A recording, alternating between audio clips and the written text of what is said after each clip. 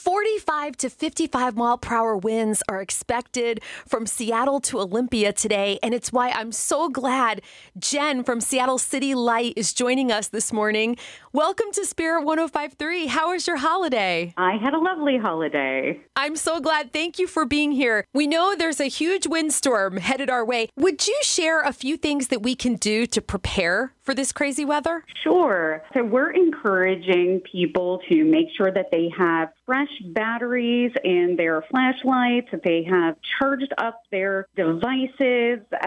We also recommend that if you do experience an outage, don't waste that valuable juice that you have by just surfing the internet because you're bored. Yeah. Save that for the important stuff, checking on the weather, checking on your loved ones, and making sure that you know what's going on. We also suggest that you have some non-perishable food items handy, a few extra layers, some extra blankets in case you're going to have an extended outage and you're going to get a little chilly in your home. Yeah. And, fill up a few water bottles to have handy as well.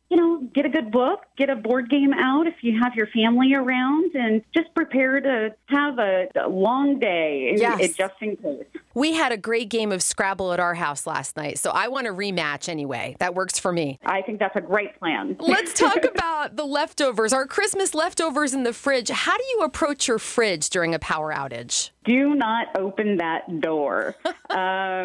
The good news is your fridge is probably packed right now. The more stuff you have in your fridge, the longer it's actually going to take for things to spoil. Oh. If you have an empty fridge, that actually tends to let the temperature rise quickly. But when things are really packed in there tightly, it means that there's more cold things in there to keep each other cold. So think of like when you have like a really packed cooler. And there is a rule of thumb that once things get over 40 degrees is generally the rule of thumb. That's when things are spoiled. And so you're going to want to toss those out. So helpful. And I'm so glad I got the big mashed potatoes from Costco because they're still taking up half the fridge.